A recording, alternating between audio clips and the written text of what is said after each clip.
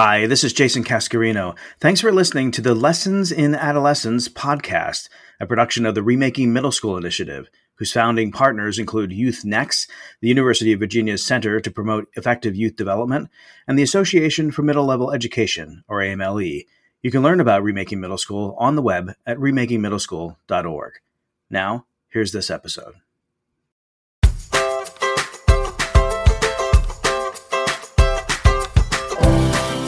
Hello and welcome to the Lessons in Adolescence podcast, where we explore the many facets of young adolescents in the middle school years, from the adverse to the awkward to the awesome.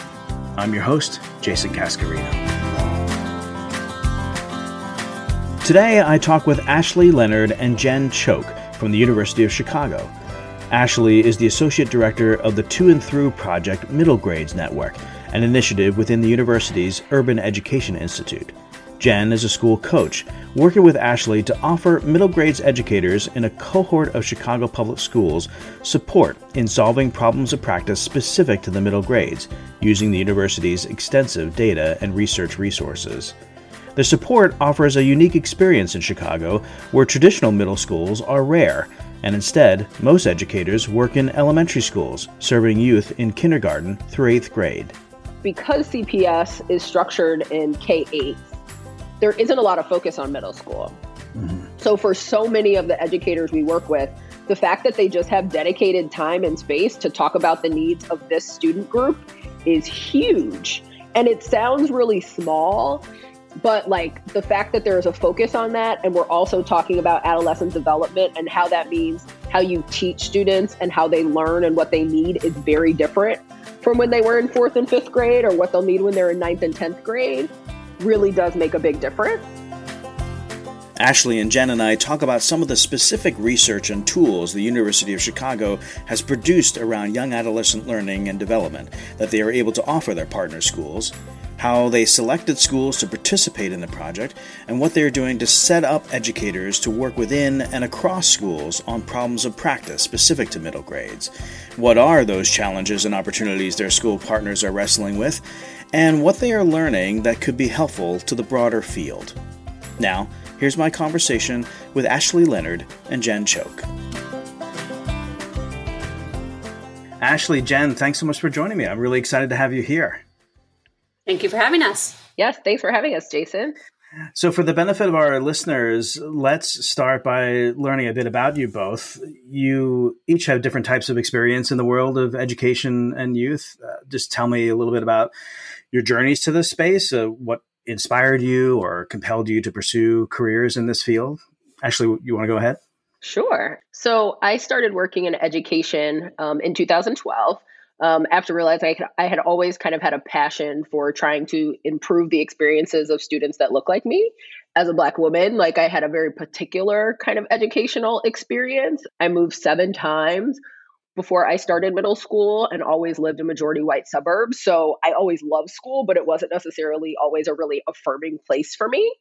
And it wasn't until I got to college that I really started to connect my passion for education to my learning.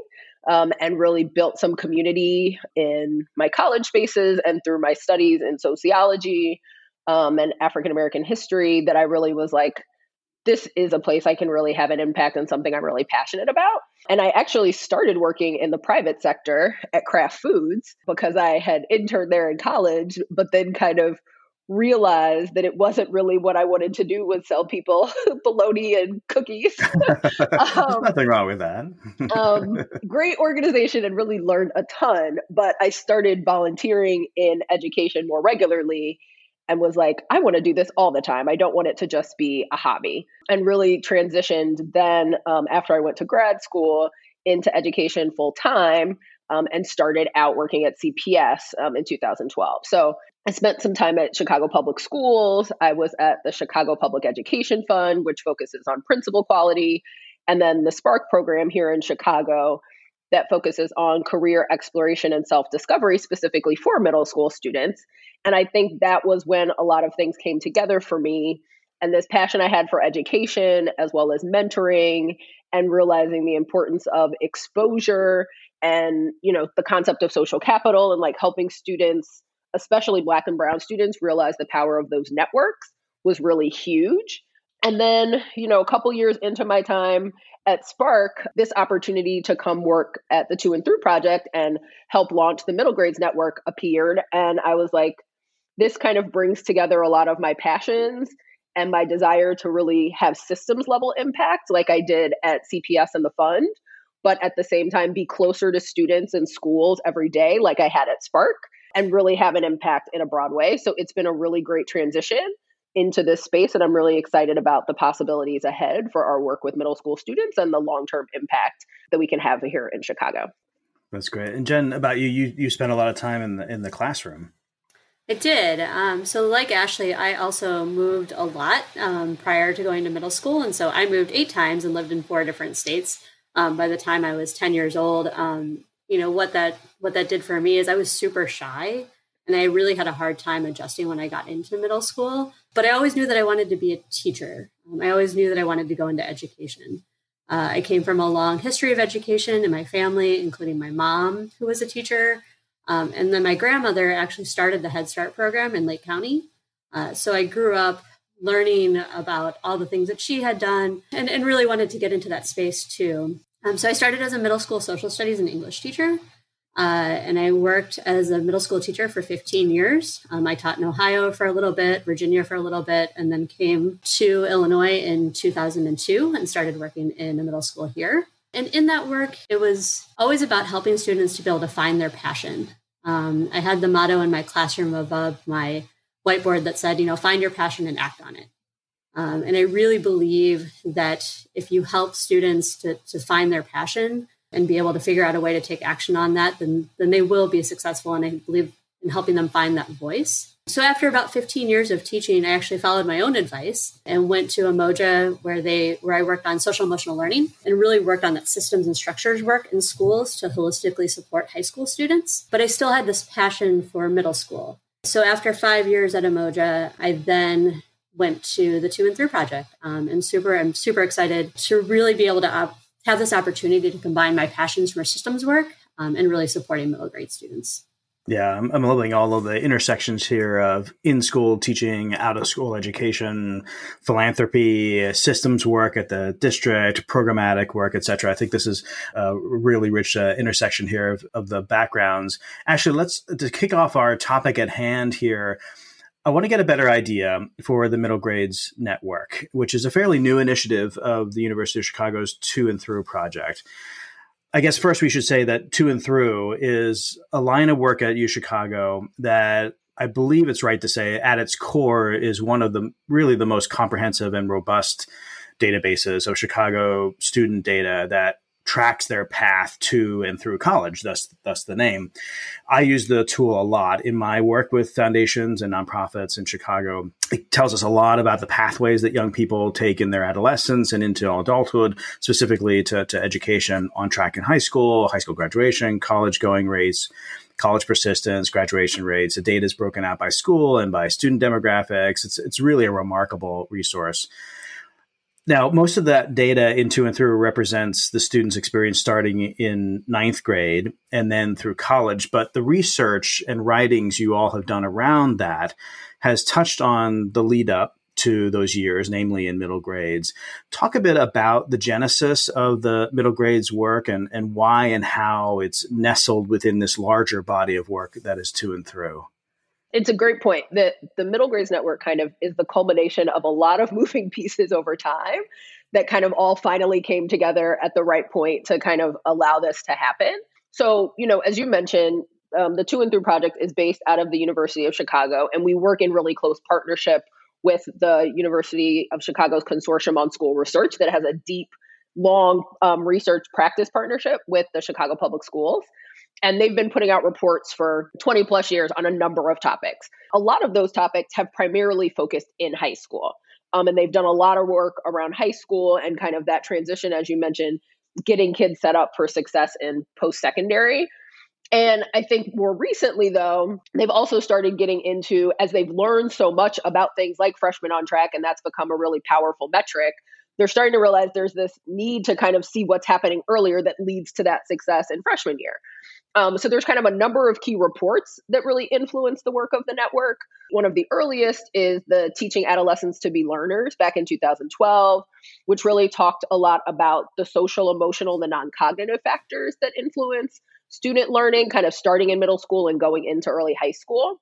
There's also the really seminal report, Looking Forward to High School and College, which we call the Middle Grades Report.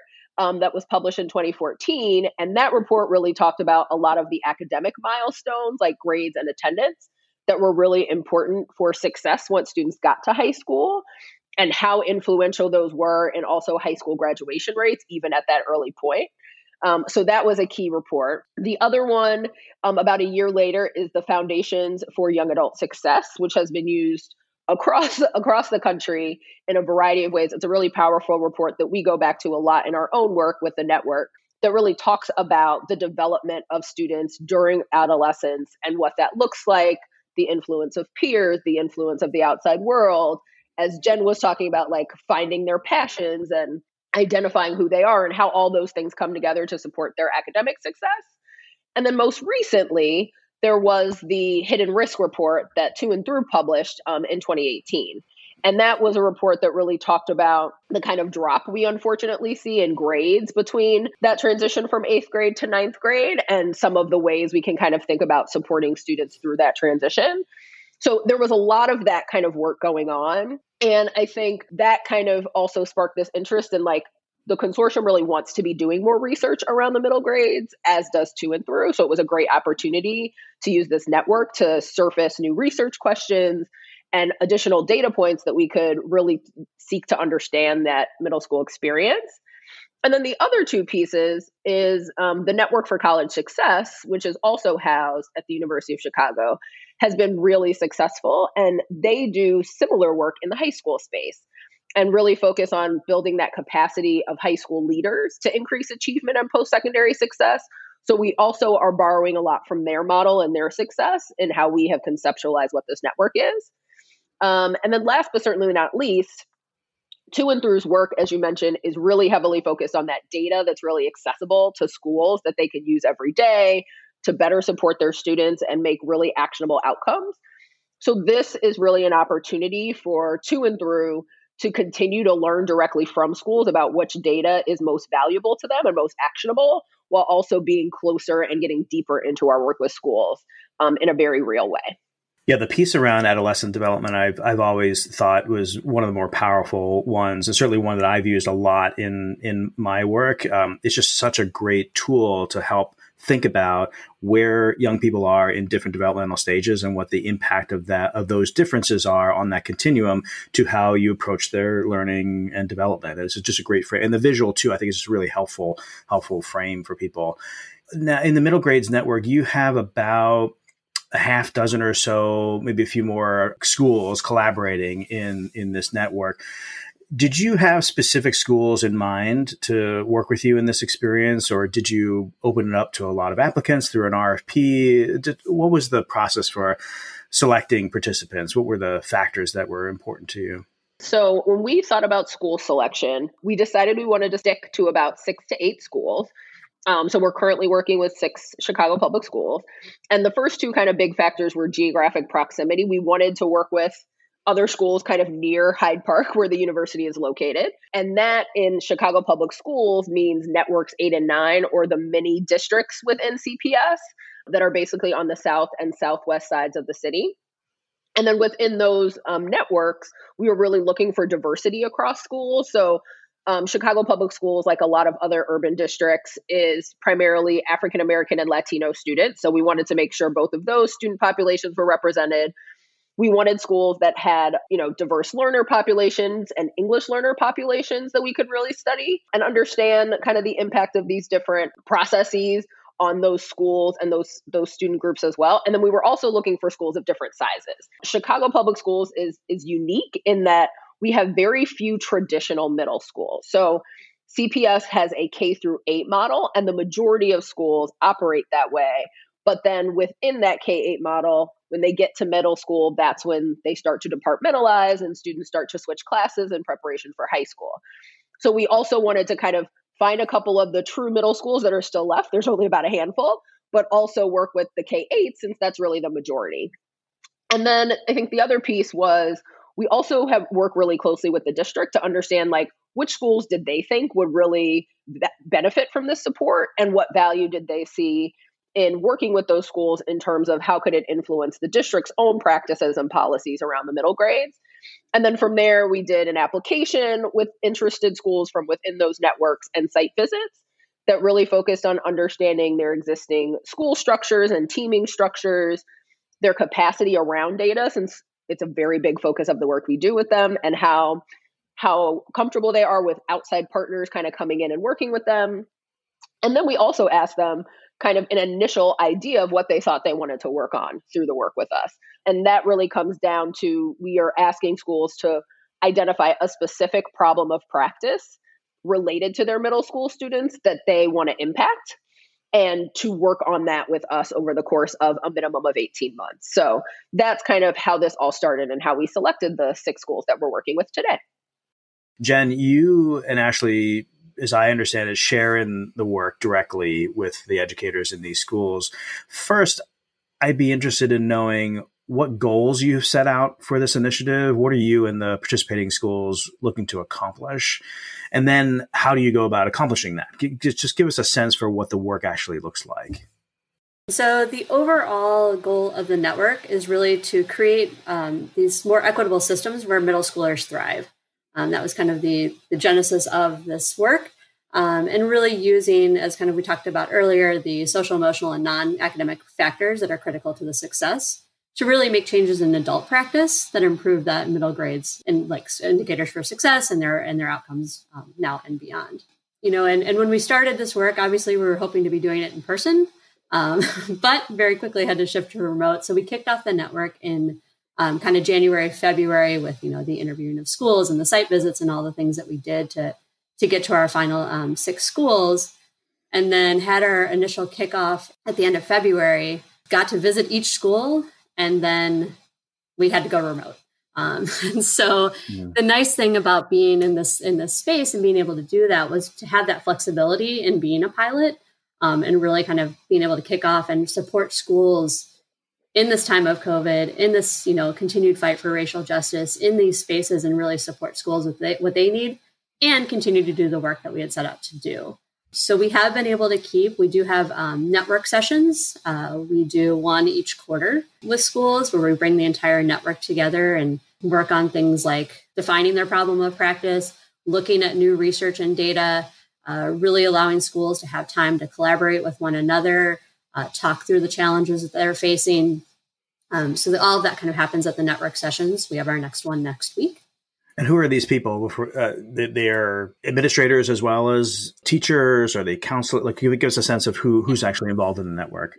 Absolutely. So in each school team, we required an administrator. So the principal needed to be on the team.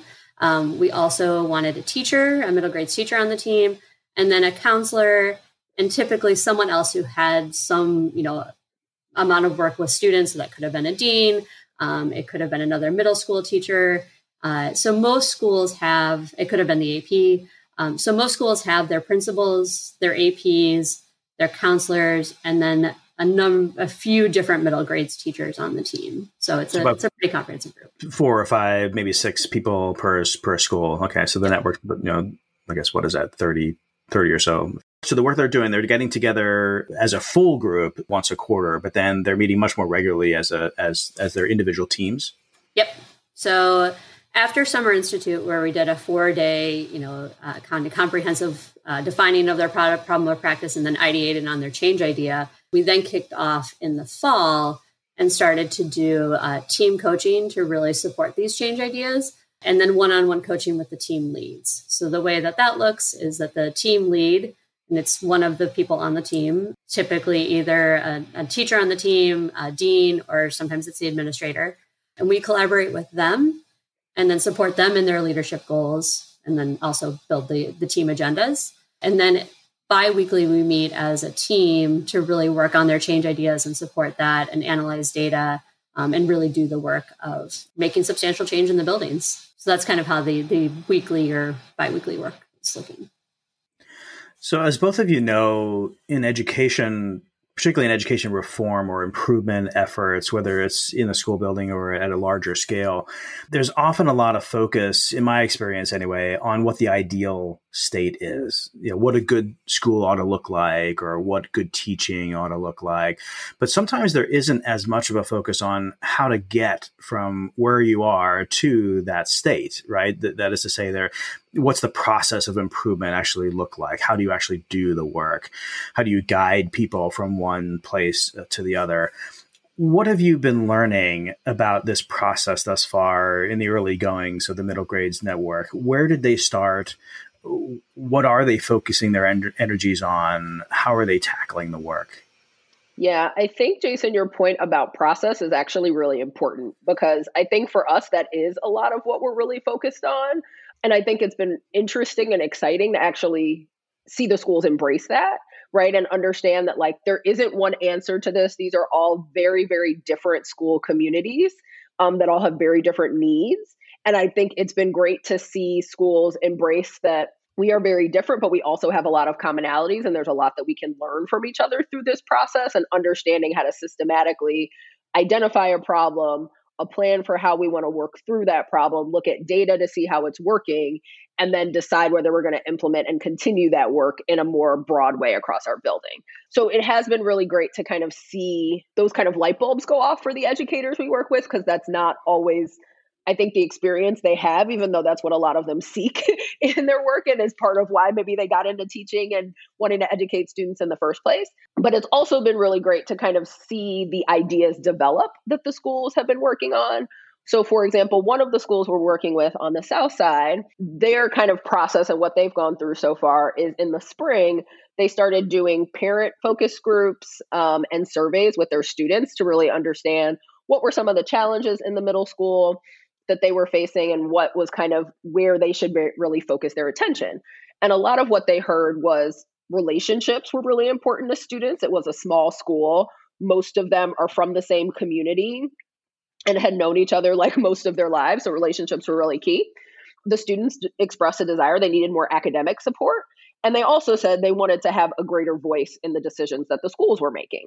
So based on this, the school kind of narrowed down this problem of practice that reflected kind of the current times, but also the larger goals of the network, and said they really want to develop a sense of consistent and flexible relationships with students that really put them first. And that's kind of where the school decided they really want to focus. And what that has meant and what they've decided to do is they want to develop kind of interest-based lessons and extracurricular activities that respond directly to the needs of students to help them be more engaged in their education.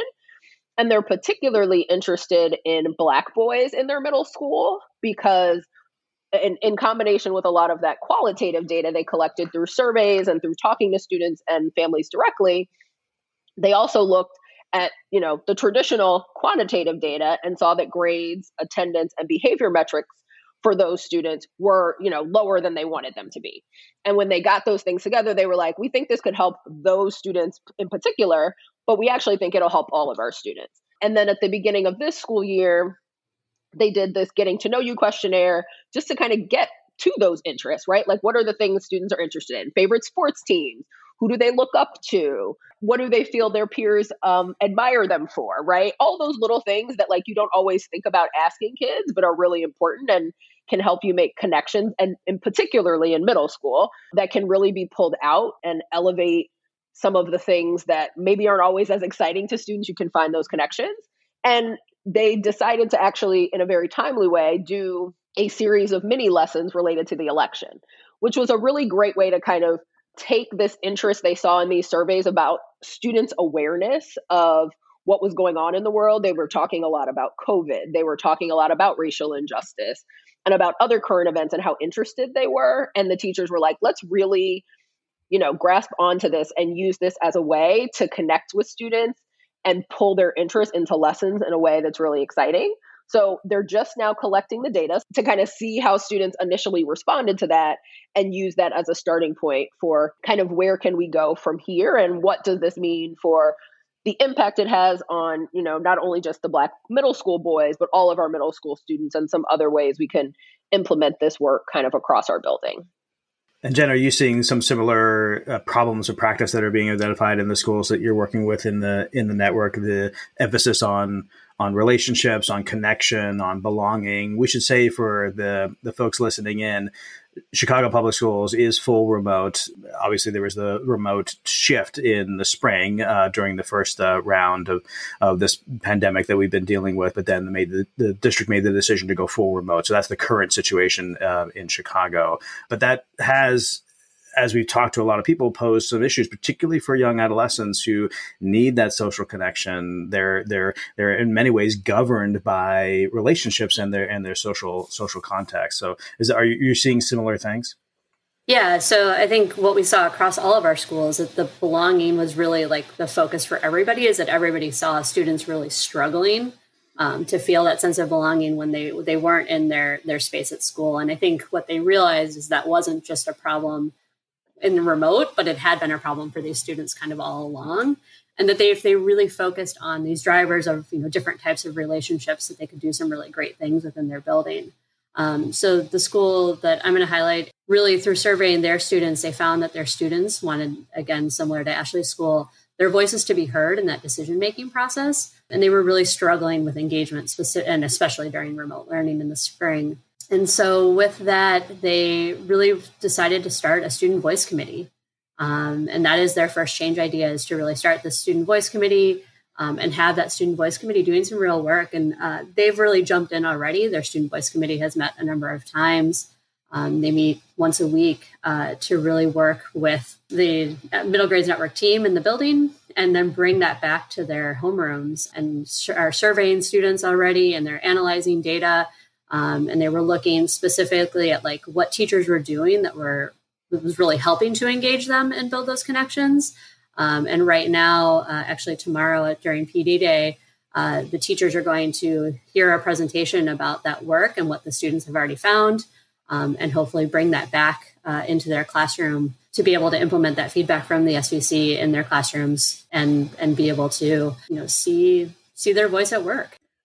And are the schools tapping into other resources that are out there? So if they're identifying these issues, you all obviously are providing a lot of process supports and helping them identify the issues. But then I imagine that there's content, there's maybe programs, there's curriculum, other types of things that they can access that help them with that.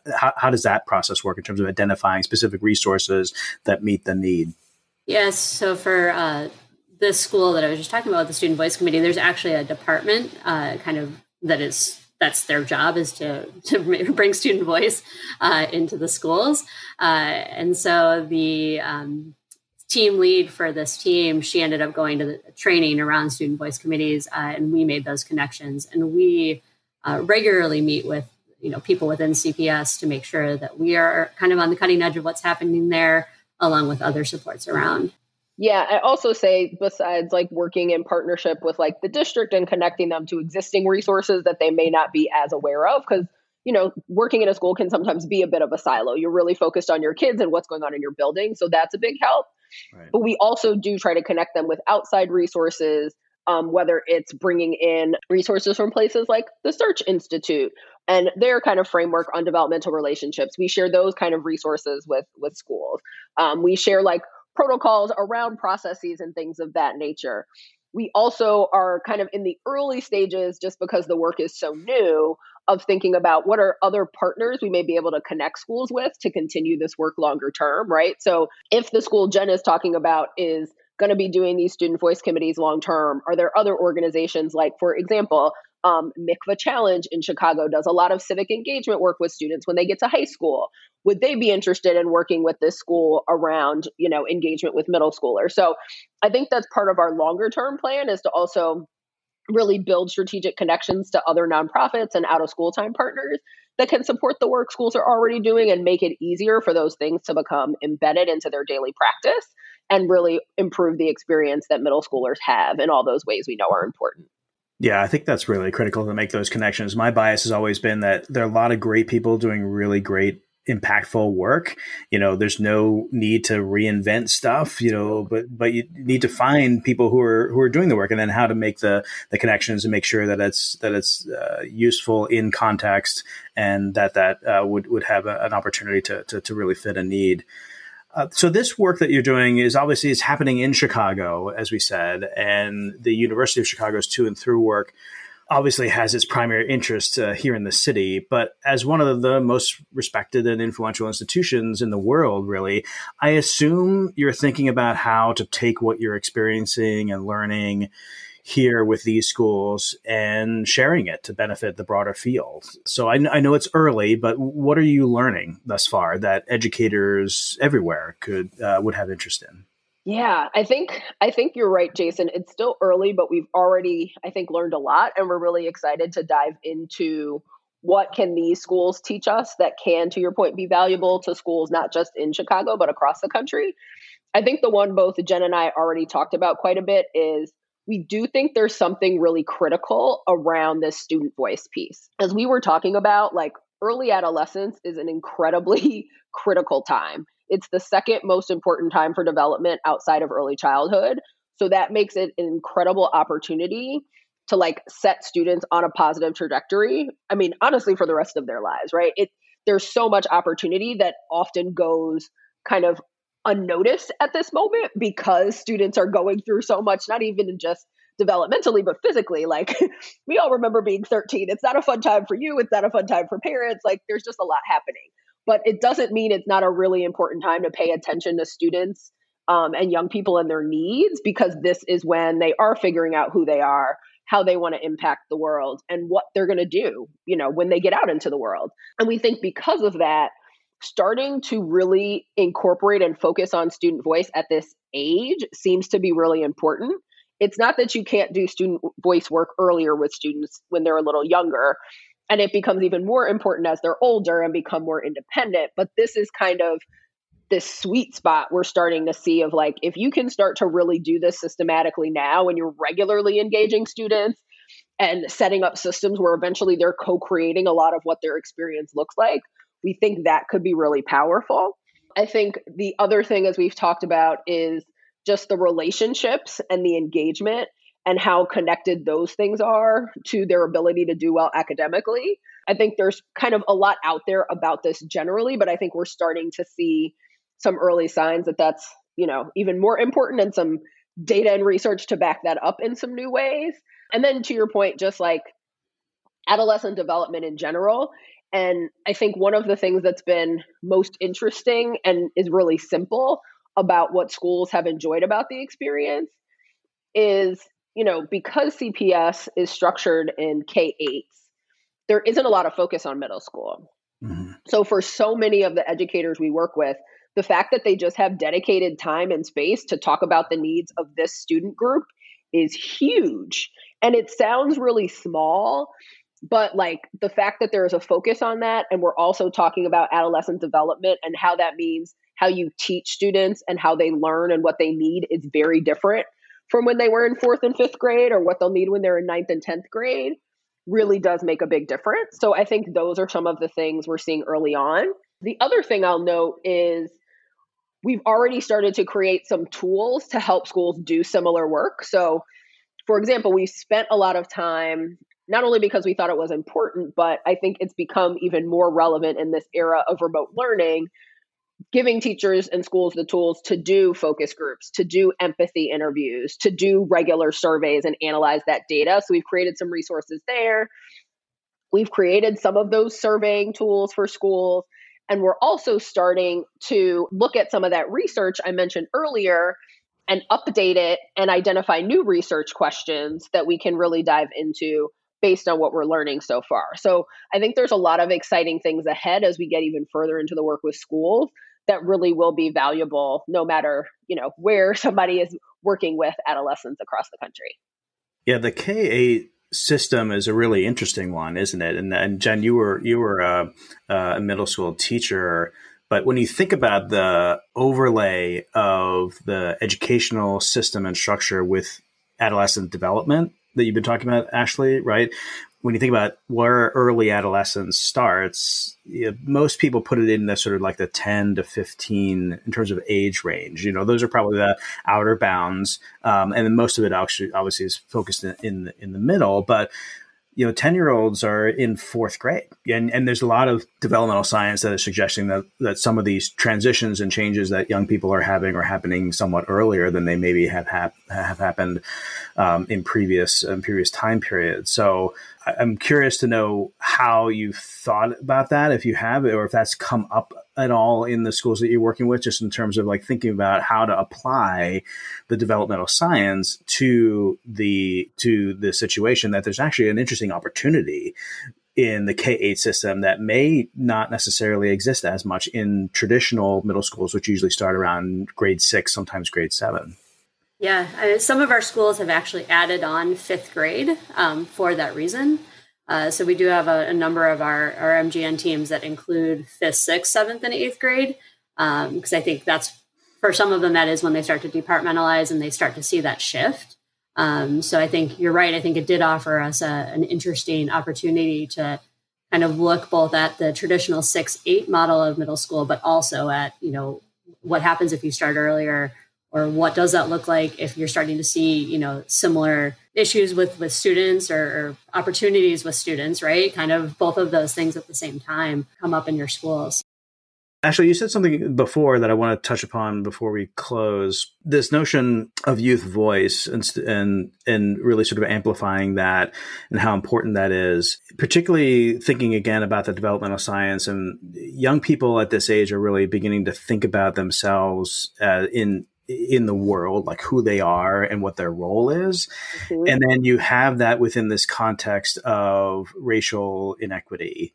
And I'm always sort of fascinated by how young people of all stripes in all particular environments are going through the exact same thing in terms of the self-discovery. It was the term you used earlier, which is a good one.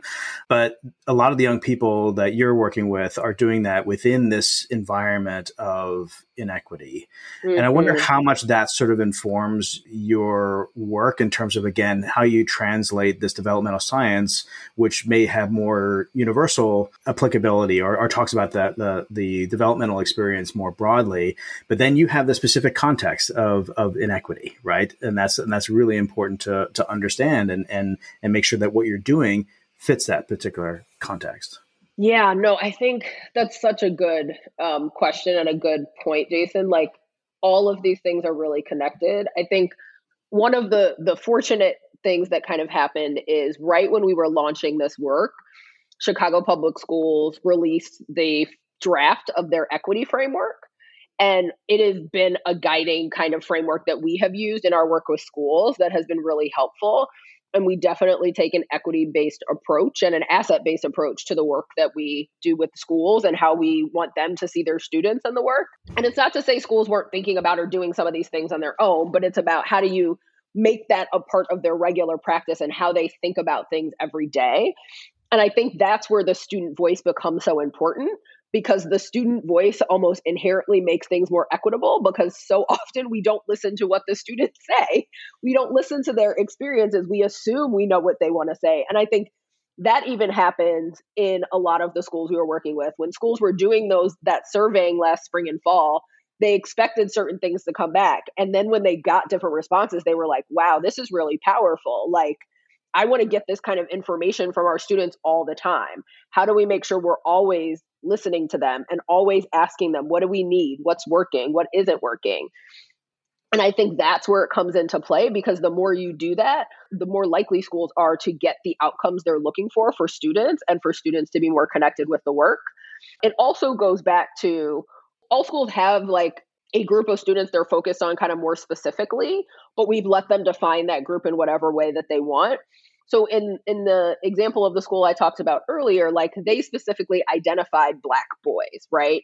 And part of both the CPS equity framework and a lot of how we think about the work is, if you support the students who are furthest away from where you want them to be for, structural reasons, for a number of reasons that are beyond their control, but that you as an adult and an educator can create systems and structures to support them to reach those goals, you kind of lift all boats in that process, right? So if by focusing on the needs of Black boys in your school directly and intentionally, you will create better outcomes for everyone. Because often, to your point, like from an adolescent development perspective, a lot of what works for that group will be useful for other groups of students, no matter what their backgrounds or their identities are.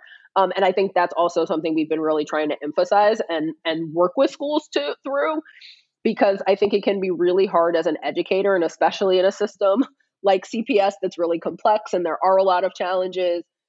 There's so much thrown at schools and they're always asked to do everything. I think schools have really appreciated working with the Middle Grades Network because it's been an opportunity to focus on one really practical and tactical thing that they can change. There's not accountability tied to it. They can look at data, they can be curious, they can like test things out and try things. And if it doesn't work, like that's okay, right? And I think that is really key and important to what we're doing, and part of why it's going so well and why we think it's going to have such an impact on those middle school students at the schools that we're supporting.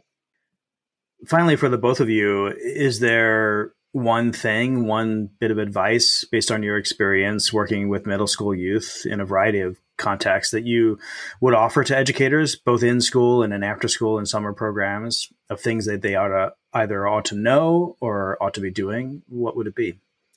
I think for me, that middle school students really need that opportunity at school to have time to explore their identity. They really do need to figure out who they are, what they care about, and really understand that their voice matters. And really at this time, more than any, they need to know that they can make a difference in the world, and really be able to, like I said earlier, like find their passion, right? Really find something that they truly care about, and they can go off and truly do something with it and take action on it. And I think for me, it's very similar. It's just, I think it's recognizing the importance of this period in students' lives. I think like as I've been doing this work for longer, like middle school has become my place because you just see the potential. Like they're just at such a fun and interesting age where like they are starting to push back on you, but it's like it's in a good and positive way, right? They're starting to think about they have their own ideas and think about that impact they want to have on the world. And they're really curious. And like, there's just so much power in this time period that we underestimate so much. And I can't imagine what would happen if we really focused on students and their needs at this time, both developmentally, academically, socially, like how much students would blossom and how much we could set up the next generation to like be successful and have the type of impact we want to see on the world, because there's just so much power in this time period that we really can harness for a lot of good. Well, it would be great to check back in with you after a little while longer to track your progress. So let's definitely do that. Yeah, we'd love to. Sure. Meanwhile, Jen, Ashley, it's been such fun to talk with you. Thanks so much again for joining me. Thanks for having us. That was Ashley Leonard and Jen Choke of the University of Chicago To and Through Middle Grades Network. You can follow their work on the web at toandthrough.uchicago.edu or on Twitter at UCHI2Through. Lessons in Adolescence features conversations with researchers, practitioners, program developers, and advocates for young adolescents in the middle school years. Recently, I talked with Rob Yeagers, Vice President for Research at CASEL, the Collaborative for Academic, Social, and Emotional Learning. Rob has had a particular interest in the role SEL plays in the learning and development of young people of color, and how it can best be seen and used as a resource to promote racial equity. For our young people, I think we're angling towards discernment, right? So when do you speak up? When is it appropriate to say less? With whom should you be talking? With whom should you be organizing? With whom should you be enacting certain things so in order to improve the local circumstances? Belonging is relational, right? You can do things, tangible things, to signal to someone that they're invited, they're included.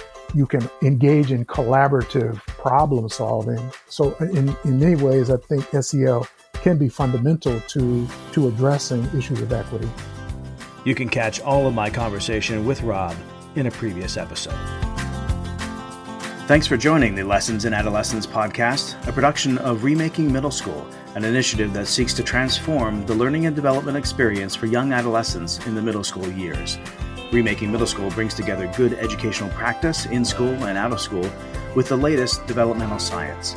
You can learn about Remaking Middle School or find more resources about the topics of this podcast on the web at remakingmiddleschool.org, or learn more about the founding partner organizations, the University of Virginia's Youth Next Center on the web at curry.virginia.edu/youth-next, NEX, or on Twitter at youth_next, and the Association for Middle Level Education on the web at amle.org or on Twitter at AMLE. The Lessons in Adolescence podcast is produced by Abby Gillespie and me, Jason Cascarino. You can listen to or download each episode at the Remaking Middle School website, on Apple Podcasts, Spotify, or wherever you find your podcasts. Thanks for listening.